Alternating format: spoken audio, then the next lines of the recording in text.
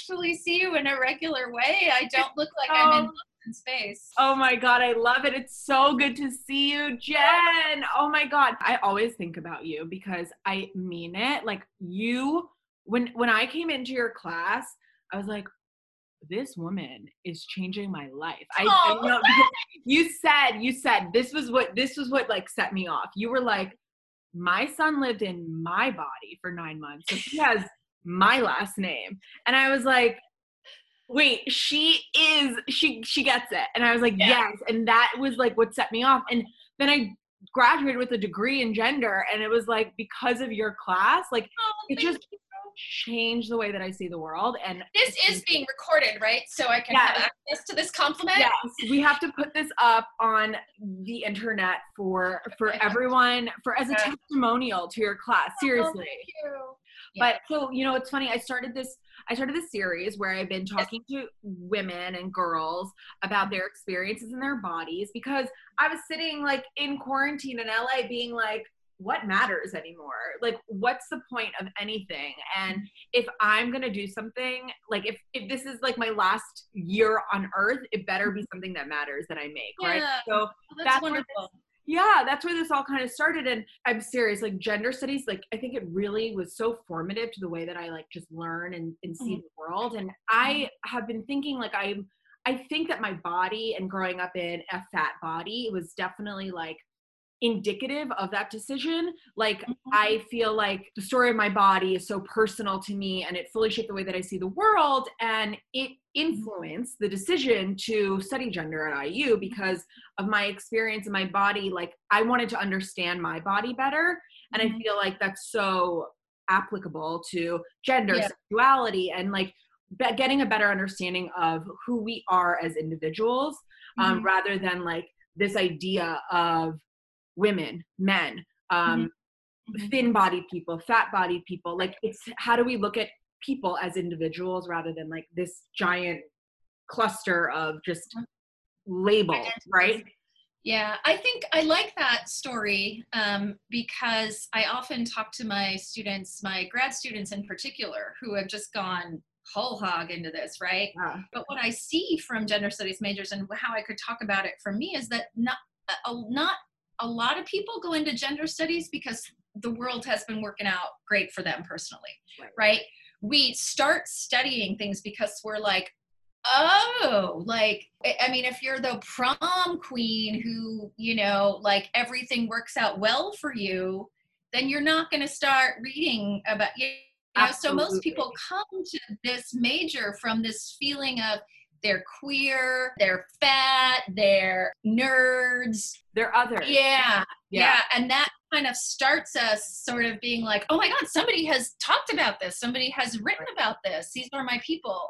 Right. I had reached out to you because I was like, Jen, like I said, you were so formative in my collegiate studies. And you sent me your website. I went onto your website and just like, so I am recording this. So I want everybody to understand on your website, to get a better picture of who you are, there is a photo of your tattoo, which says, smash the patriarchy, with a rose and a hammer, right? Yeah, I said I want it to say smash the patriarchy, but I want it to also look like a 7th grade girl's bedroom, right? Like I want Snow White, I want like flowers, and I wanted the birds from Snow White. No, Cinderella. The ones that help her make the dress, right? Remember the little birds that pull the, so I wanted the little birds to be part. Okay, yeah. So like that is such a good like iconography of who you are. Yeah. So anyway, I want to ask you, I can imagine that like you've heard experiences and you've read experiences about women and their bodies specifically, and like how society treats them. Basically, I just want to have a conversation with you about bodies in space, right? Roxane Gay, like when I read her book, it was the first time that I had heard somebody say like my body in space. And like that just was a really good wrapper for me to understand what our bodies are doing. They're just taking up space. That is what they are doing. And and the way that people perceive us is based on the amount of space that we take up a lot of time as well. Right. It's obvious, and you probably know as much about this or more than I do, but it's very gendered, right? Of course, how we can take up space. I mean, Roxane Gay talks about this, like, from all of the stuff of like 5 years ago now or something about like manspreading and stuff. So there's a particular way in which femininity is coded as taking up a very particular kind of space that's generally smaller, right? So I don't remember who said that here's a way to understand gender. Men go to the gym to get bigger and women go to get smaller. And like that says, I think, an enormous amount of how the term is proprioception, and that's your sense of your body in space and one's proprioception of their body moving through space. I mean, this has been quite a thing for disability studies too. Like, what does it mean to have a body that moves and takes up space differently? But yeah, I've always thought that the kinds of bodies that are normed or allowed are very much gendered bodies, which is not to say that men also, you know from class, that men go through body image stuff themselves. Gay men tend to, particularly, like, I don't want to say all gay men, obviously, but I mean like bar scenes and dance club, that is very much a highly body conscious world. But yeah, when you think about the body as something as simple as just how you inhabit the world, but you also think about, and all the ways in which how femininity inhabits the world, and all the ways in which we don't kind of inhabit the world organically, and that there's always that little voice saying like, does this look okay? Can I wear this with these shoes? Not only, will I look like rapeable or like a slut, but also like, do I look too big? Is this too, like, very few adequately acculturated young women like walk across a quad at a university without like sucking in their stomachs before they even know that they're doing it. And it's almost like the simmer of COVID, right? I wouldn't say that you're oppressed in a way that like, like in a Black Lives Matter kind of real way, but it's like that simmer. You're kind of always aware, like, you might be white, you might be middle class, you might be not disabled. So you've got that, but just that everyday sense of like, I'm gonna crop it, right? And the point that you don't even notice it, right? That you're not even consciously sitting down and like sitting with a friend and you cross your legs and you put the pillow right here. And really it's all about like, oh, if I sit like this, then you're gonna see that, and that those decisions are made in such a split second to the point that they're not even like decisions. They're just how we think about how we can be, and sad. Yeah, I mean, absolutely. Like we're so conditioned into this idea of gender performance, I guess, right? Like that there are so many things that we do, habits that we have that have infiltrated our daily lives, which now we interpret as gender identity, I would say, right?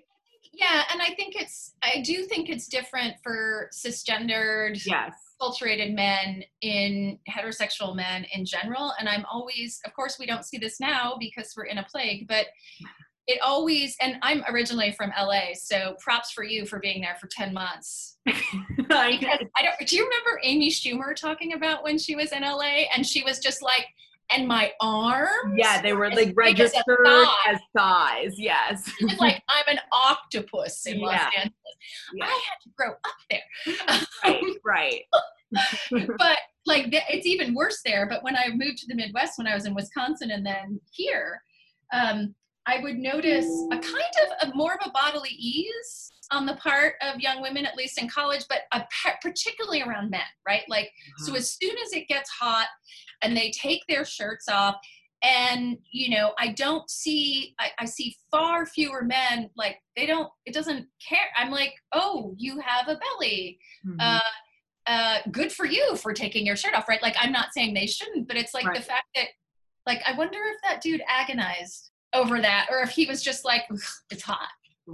Right. Well, I think a girl would just be like, can I, what it's is that the crazy constant like stuff? surveillance of Yeah. everything that's going on with the body, right? Like, And it's an okay, inner surveillance. You've taken it on here. It doesn't necessarily mean that you walked out. It's not just about catcalling, right? mhm. It's John Berger, right, called it the little man that lives inside all appropriately, always in scare quotes, enculturated feminine women, right? Right. If there's always a little voice talking to Yeah. us, How is that? surveilling how do we look in Yeah. totally. The ideas that we have around masculinity, we ease those. We ease the what would you call it? Like the The physical pressure on them to, Mhm. which I mean, clearly, like being hegemonically good looking lubes everybody's way in the world, right? And particularly, there's certain elements of masculinity, again, around like club culture, gay culture, that's Right. that's I think kind of almost replicates the way femininity is policed in some ways. Or on, say, like Grindr. Like I have a lot of gay male friends who were like, the way in which body types are just knocked out of the running in terms of like dating. And I have, because I'm so old, like I actually haven't been, and I don't know what it's like on Tinder or something. I mean, I imagine there's all kinds of, for heterosexuals, there's all kinds of straight dudes who are like, I don't want no fat chicks or something. I can imagine it's awful. For sure. And that Yeah. makes dating so difficult, especially now in a world where we're only living online, right? Like you have to make decisions based on like 5 photos that you see of me. When you see someone across a bar or a place, we all like make these physical, these quick kind of attraction things. And that's all kind of based on what we've learned to desire, right? Mm-hmm. And in the old world, like pre-COVID or even pre-internet dating, you've probably had the experience where you haven't thought someone was all that attractive, like you weren't into them. And then something happens. Oh, yeah. And then all of a sudden you're like, oh my God, right? Like, but if you simply saw them, you'd be like, oh no. So we all make these snap judgments on what we learn about desire. But hopefully, you have 20 conversations or whatever, and you're out with them, and finally you're like, hey, Right. I think now all of a sudden I do want to fuck you. Right. Training ourselves on desire, right? Is that what, yeah, like that's so interesting. Do you feel like it's a learned behavior where men, right, like they idealize this image of women and femininity and but that's all learned, right? I wouldn't say it's learned so much as it's absorbed, right? Right. It's like the definition of hegemony in class. Fish don't notice that they're swimming in water. Right. So it's not as if they, someone tells them you want to have deep cut breasts and the rest should look like a gymnast. Right. I tend to think it's like, to paraphrase Hannibal Lecter from Silence of the Lambs, you covet what you see, right? So your first exposures to what is hot and what is sexy are generally images, and those images are almost always curated. So when you first start having sexual desire, the images that are available to you tend to be really idealized images because they're models, they're in porn, and they are, hairless, whatever. It's very difficult to reverse desire, right? It's sort of like an imprinting, like the little duckling following the mother. My first exposure to adult sexuality was a slumber party where we rummaged around to find somebody's dad's copy of Playboy. So that to me was the original images that gave me that funny feeling a little bit low in my tummy, and that was sexuality. So I think it's silly to say, oh, we just need to make all those images go away and you need to, I think that's somewhat of the failure of certain kinds of feminist porn. That's like, we'll just bring in all these other body images. I think that's good because the more exposure, the better. Yeah. So I think it's not so much learned, but it's just like what's out there. No, that's I think right. And that's kind of, I've been having these conversations, and that's like a lot of like the sentiment of like, we just need more visibility, fat bodies. That's not going to be bad. That's going to be good. Exactly. Yes. I mean, when I think about it being like absorbed, right? If you are, particularly, although not only if you identify as heterosexual, right? I think as a girl and a woman, if you are into men, Mm-hmm. and you have also absorbed those messages, and you know that they've absorbed those messages, and you do want to be with men. So, because that's actually what you desire, it's gonna be really difficult. I mean, I think people do it, but it's gonna be really difficult to not be always conscious of, this is what I know is what everybody sees and everybody desires. So I'm going to totally do my best to get that. I hear sometimes students will say, well, it's about women, right? Women are each other's worst enemies. They're the most critical of each other. And I think that's true sometimes, but it shouldn't be at all surprising if we're all taught that the goal, right? Remember from class, your wedding is the happiest day of your life. I mean, of course, another woman is always going to be a potential rival to that golden ticket that is supposed to give you, you could have a great job and all that stuff, but, Brides Magazine is still there, relationships are still there. So it's an excellent way to create competition between women. And then mainstream culture can say, oh no, it's not men, it's you two critiquing each other. It's you guys picking on each other. And it's like, well, of course we are. Any other woman is going to be get in the way of what is supposed to be my life's purpose, right? So it's a real excellent way to set up between women in a way that makes me seethe. And a lot of for me, I just remember being a little girl, 11 years old, 15 years old, and having nowhere to look because curve models, plus size models, they were not a thing until very recently. Yeah. Try the 80s in Los Angeles. Oh yeah. The 90s, all of it. I know. Yeah. So it's just we're going to get there, but it's we need to talk about it, and we need to educate people about gendered identity and about bodies in space and about desire and about sexual imagery, because it's all connected. It is, really is. That's the goal. That's why you're doing the goddess's work. Yes, the goddess. Yes, exactly. So my baby daddy moved to the States in 87, I think, from England.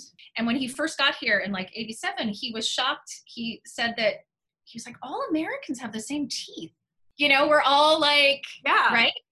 And it's the same in Britain now, because cosmetic dentistry, all of that is exactly the same, but it certainly wasn't in the 70s and 80s. And he was so surprised because having crooked teeth would be like having hazel eyes. Interesting. Right? Mm-hmm. So, and now, I mean, I keep wanting for us to be able to look at bodies that way, right? Yes, absolutely. Right. There is your body. Exactly. that is the point, right? That's the point. There is no ideal body image because we can't all achieve that. That's just, we can't all get there. We can't all have blue eyes in the same exact way. Right? I mean, saying that, as soon as I say that though, I'm like, well, cosmetic surgery and stuff is, I mean, we do it from nose ups to everything else, but there's only so many, you could not turn your face into my face. I mean, you could for $100,000 come pretty close, but we're all just, I mean, these are just that'd be saying, oh, I want to make sure my elbow has a dent here and not there. Yeah. Because only if you have a dent there are you hot. I want us to get to that level of absurdity. Yes, no, that's how we think of bodies. Yes, that's exactly right.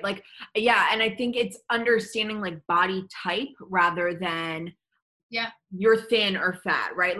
This is my body type. This is just, there are dozens of body types, and this is mine, and I do not have the same body type that Gigi Hadid has. We are just different. We're in different categories. So for me to compare myself to her, that's absurd. It's absurd. Right. We're not you saying I really want to be a professional baseball player. Right. That's, you know what I mean? It's that far.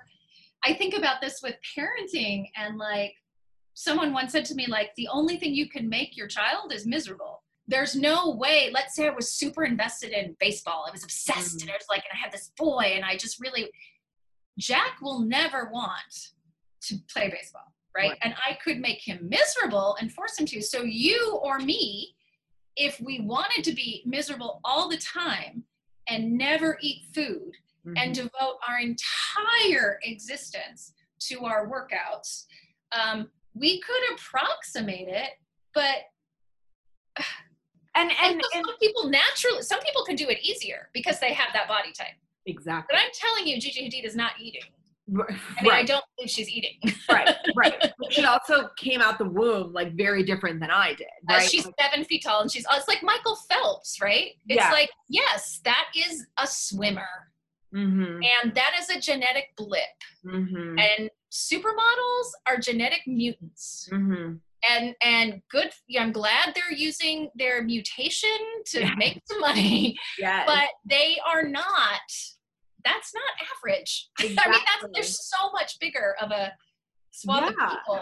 And it's so problematic that like that's the image that we are all taught as beauty, and that's the ideal, and that's how you have to get there at some point in your life. That's the problem. Yeah. I read your essay about shoplifting and infertility. Yeah, I love that essay. You dealt with infertility and you felt like this lashing outness and in shoplifting. And you talk about after getting caught, you had this thought of this was the place for people like me, people who think the universe runs via a system of payback such that pilfered accessories could balance existential rage. And it was like that idea of like good. I wrote that. You wrote that.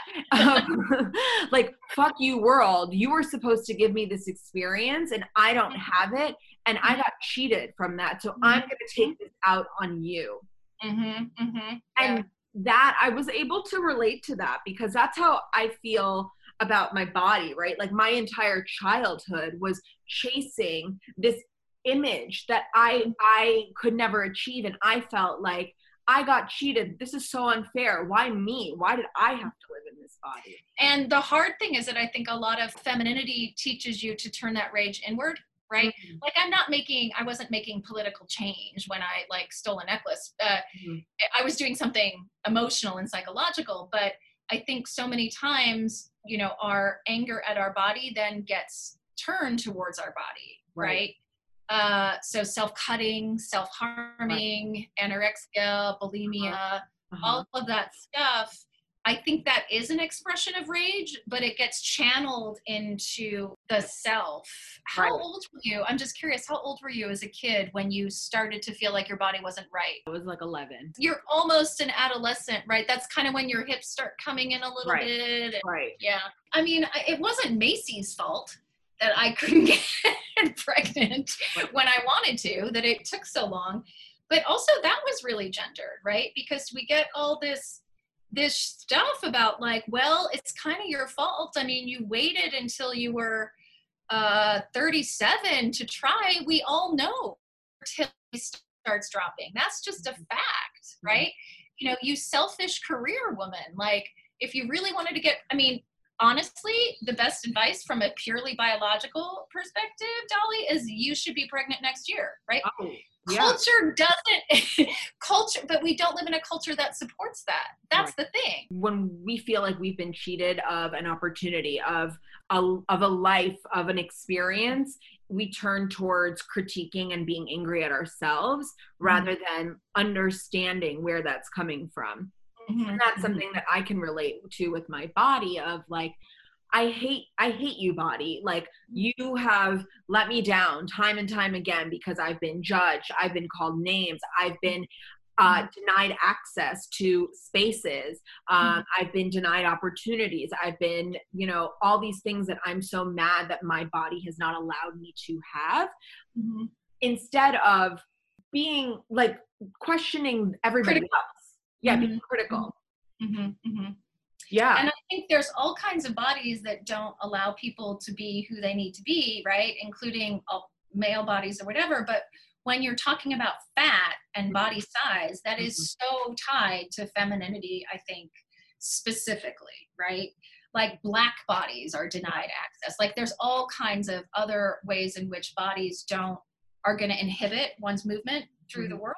Mm-hmm. But when it comes to femininity and body size, I feel like that's very, very specific to a gender, which again is not to say you might have people be like, no, I know this guy who's really worried about being fat. I know that's the case. I know that there are people that do this. Right. The dieting industry is not oriented. In fact, when you watch an ad for dieting stuff for men, I remember like a Slim Fast or something, Jenny Craig, they always have to like butch it up, right? Like, I'm a dude, I just want to fit into my khakis better. Right. Whereas it's in the water of femininity from the moment you come in to this world. It's just like there. It's in your fucking Barbies, right? And I appreciate that they're doing these Barbies with different body sizes and whatever. Again, that's great. But, you know, I didn't have that. I wonder if I had been a little girl growing up and there was Lizzo and there was Amy I mean, I wonder how much of a difference we'll see that I dated two people. Yeah, exactly. Right. You need two people. And that's what I'm saying. Like, it has to keep getting better. Like this is the beginning. We are very much at the beginning phase. Yeah. So look up Lily Loughrow. I can't remember how she spells her last name, but she's around Me Too stuff and bodies. You'll love this essay. It's so good. So she talks about, you know, all the Me Too debacles, which we can't go into. That's a whole other topic, but, and the Aziz Ansari thing and whatever. But the constant refrain of, why didn't you just leave? Right? Yeah. You were uncomfortable. Why didn't you just go? Right. I think that maybe was true in the Aziz, but nevertheless, but in general. And Lily Loughrow says, you're uncomfortable, so you should make it stop. She's like, the conditions of femininity are that your sexuality is going to be uncomfortable. What do you do when you want to go out and be sexy? You put on uncomfortable high heels. You'll put on Spanx, which are not as bad as a girdle. You wear a push-up bra, right? This is all how you can signal that you feel, this is how you feel sexual, right? That's not comfortable. That's not about your body feeling good. You don't get more access to your clitoris by wearing a heel, right? So she's like, women's sexuality and desire, when it comes to their bodies, they assume it's going to be uncomfortable. So how are you going to know when this discomfort is a time when you should leave, when the entirety of your sense of yourself and your body being desirable is ipso facto discomfort?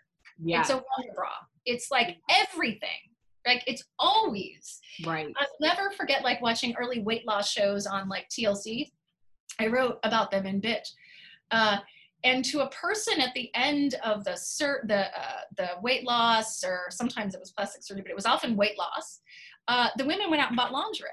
And it was like, no, I'd be like, bitch, you can, again, your clitoris is not inhibited by your size, but our sexuality is about how we look, not how we feel. Breast implants take away the feeling in your nipples, the pleasurable feeling in your nipples. Who cares? They look good. That's how they look. That's how you experience your sexuality because of all the imagery that you're given. Right. Right? So, yeah.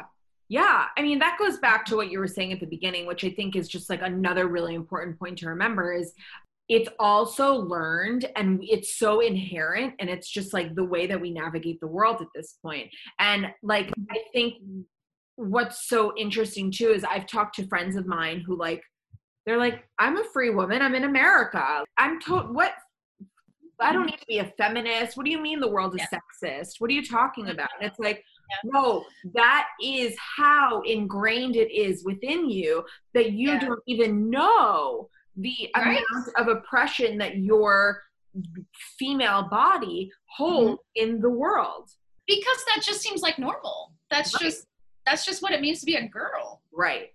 You know, it's not seen as like, and it, you know, you can be like, oh, in Saudi Arabia, they can't drive. And yeah, that fucking sucks. And women in America have it a lot better than a hell of a lot of other places. But that doesn't mean that we're free. Right. I mean, our pressure is under capitalism, is under media. I mean, it's different, right? But it's not, I think it's a really short-sighted, myopic way. I mean, I would never say that my experience of oppression is equivalent to Sandra Bland's, right? Like I'm not, you know, there is a tremendous amount of white privilege and middle class privilege that we all inhabit, but that doesn't mean that you can't then also analyze how gender works in other insidious ways. Right. Thank you so much. Thank you. I'm sure you'll have to edit this.